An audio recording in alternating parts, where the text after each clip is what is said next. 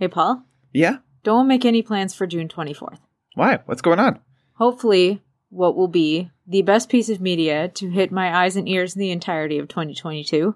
But Indiana Jones isn't coming out for like another few years. It's not Indiana Jones. Oh, what is it? An Elvis biopic. Another one?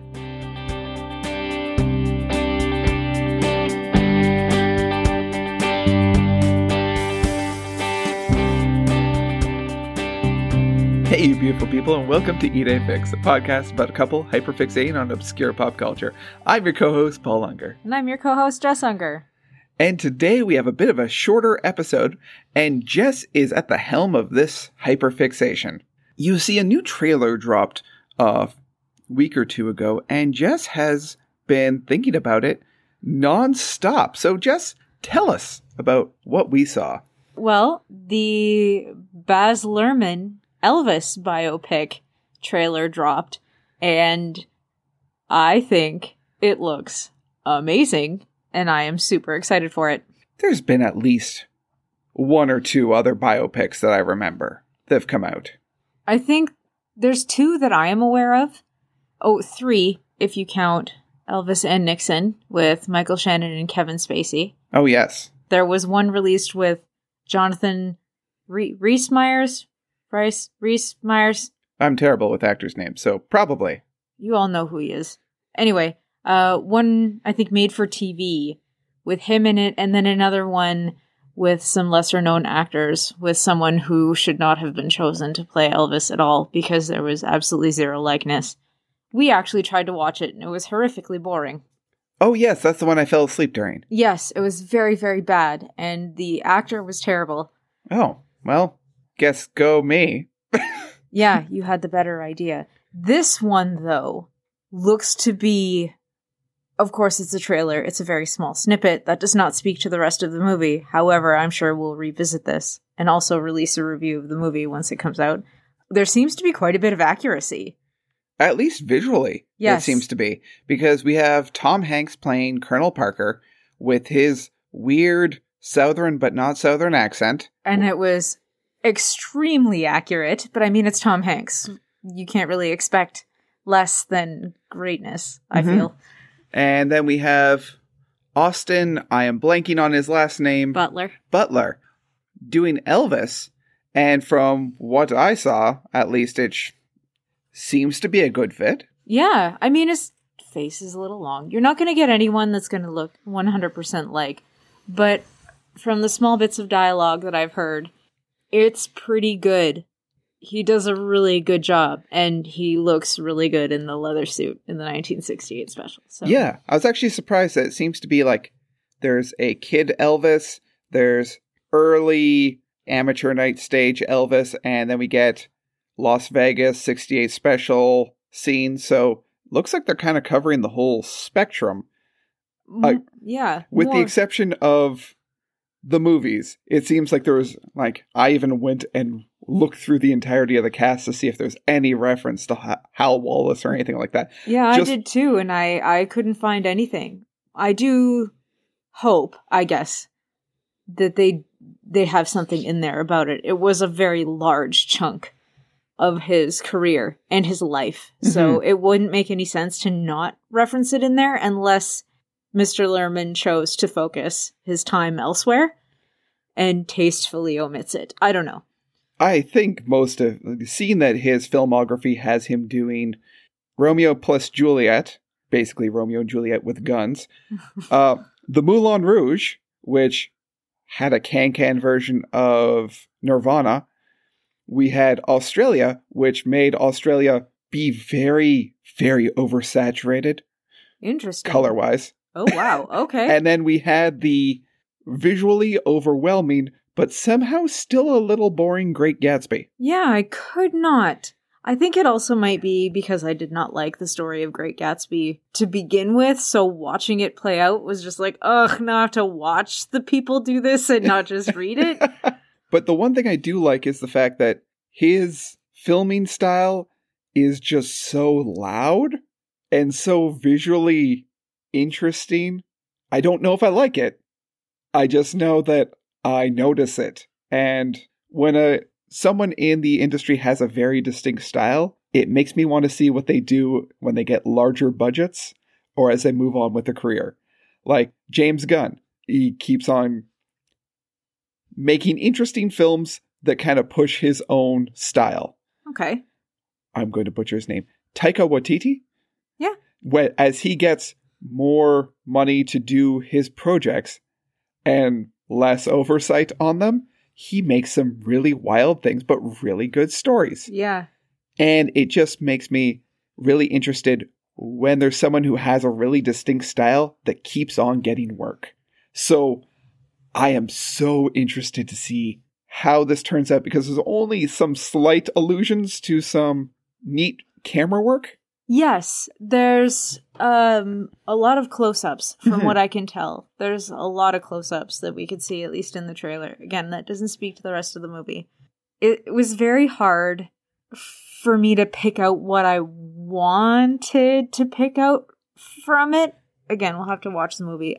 When it comes to things that are my hyperfixations or things that are very near and dear to me, a very important thing to me, if you are going to put it in another form of media than the one it is originally in, or in this case, if you're going to take someone that I hold near and dear to my heart and make a biopic about them, the first thing I'm going to do is look for absolute accuracy.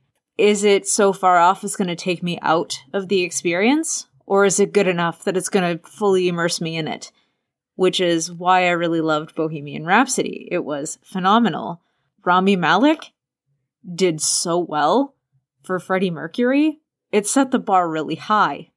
So I am terrified going into this movie about someone I love more than Queen. That's a big statement. Yes, but it's my statement. Yeah. It does not apply to anybody else. No. I wasn't saying that in a... No, I know. I'm just saying, like, yes, it's a bold statement for the average human being.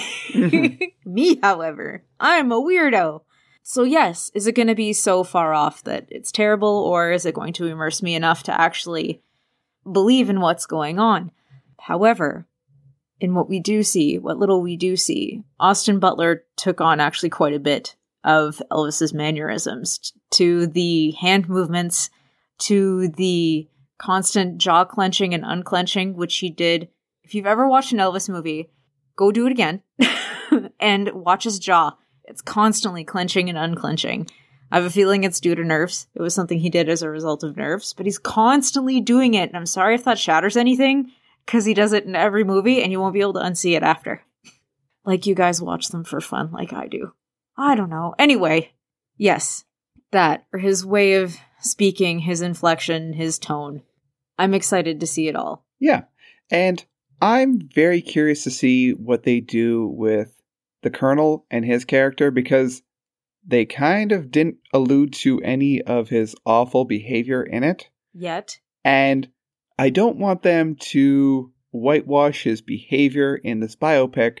And I really want Tom Hanks to have a villain arc for 2022. Oh my goodness. Because aside from the emotional trauma from the Polar Express, the mental anguish that caused, like, almost 20 years later, and the fact that I haven't seen Lady Killers yet. So my god, it's so good. I wouldn't even call that a villain arc. That's an accidental, like, tried so hard, but no. So we need to see it. Okay. I haven't seen him be a bad guy. And maybe he has. I haven't seen all of Tom Hanks's work, but I haven't seen him be a bad guy, and I've seen most of his stuff. So I'm kind of curious to see him act like that. This will be an interesting bad guy as well, because this is, I don't want to say one of the biggest bad guys, because Lord knows there are dictators in history who far outshadow this. But where media is concerned, and music, and things like that, and even things involved with Elvis, he's about as bad guy as they come. Like, cartoonishly so. Yeah, like right down to the 50-50 split, which we love so much. Mm-hmm. That right there alone is a red flag. And somehow he convinced Elvis that it was worth it. because he made him who he is, and he felt it was more than fair. And there were so many of his movies that had the plotline telling him otherwise. It's baffling. Yeah, but at the start, Elvis was not a smart man. He was not very intelligent, partly because I think he had a very smart manager who knew how to play with Elvis's mush brain. So, but you are correct. It is going to be extremely interesting to see how he plays this very villainous, very appearing to have a heart of gold and have his client's best interest at heart, but is really just squeezing the cash cow for all she's got. Mm-hmm. Yeah. I won't lie. Seeing you be excited about this has gotten me excited about this. Me watching it on the couch with my knees up to my chin. Yep. Well, like usually for the most part, hyperfixations have come in like pop culture. Like I'll sit down and be like, okay, so Dark Souls, and here is why Honor Londo, it represents X theory. And you have put up with that for a lot. But there's sometimes when it falls into like news or like just local stuff going on, and it kind of gets darker and kind of gets bleaker just when you start looking at all of like stuff in a large picture. So seeing you be excited about it has kind of been like that nice little thing to kind of latch on and be like, what are your other thoughts about it? So sometimes it's nice to have someone else be super excited about something so you can just kind of latch on to that life raft to kind of find the enjoyment again. Well, and the thing with that is, only recently have I come to stop being so embarrassed about it and hide it and try even myself to pretend it doesn't exist because it's so embarrassing and what have you. And being able to kind of be loud and proud about it and not ashamed and wear it on my sleeve and most importantly t-shirts is kind of making it a little brand new for me because it's not something I have to do in secret anymore. I don't have to like squirrel away gathered knowledge and forget about it because I'm trying to hide it, you know? It kind of all feels new again, and it's all making me so excited and that this is happening in my lifetime. A modern version of this with better camera work and like a modern director and modern actors, and I'm losing my mind a little bit. There's going to be a little bit of a comparison though between Randy Quaid's Colonel, which was already so very good. Forgot about that. Yeah, it was already really good to see what Tom Hanks does with it. Yeah, because he was unexpected. When I heard it was him, I was like, really? I don't know how I feel about that. And now seeing the trailer, I'm like, I feel really good about this. I'm just so excited. And they got like right down to the kid who plays young Elvis. They did it so well. He looks like he's out of all of the pictures. I'm obnoxiously excited about this. Okay. It's been nice to see. So, as far as our schedule goes, I know that we are going to be trying to keep to our bi-weekly schedule going forward. Sometimes with a longer episode, sometimes with a shorter episode, just to make sure that we get back on track as we get our sleep back. Yes, now that we finally found something for the youngest that works. We will be back 2 weeks from now with a brand new topic to discuss. So, until then, remember to like what you like. No matter what the mean kids say. Bye. Bye.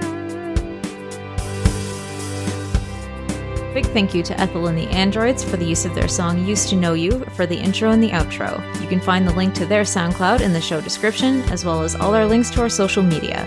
And thanks for tuning in and listening to our podcast. If you like the show, be sure to review and subscribe on the podcast platform of your choice.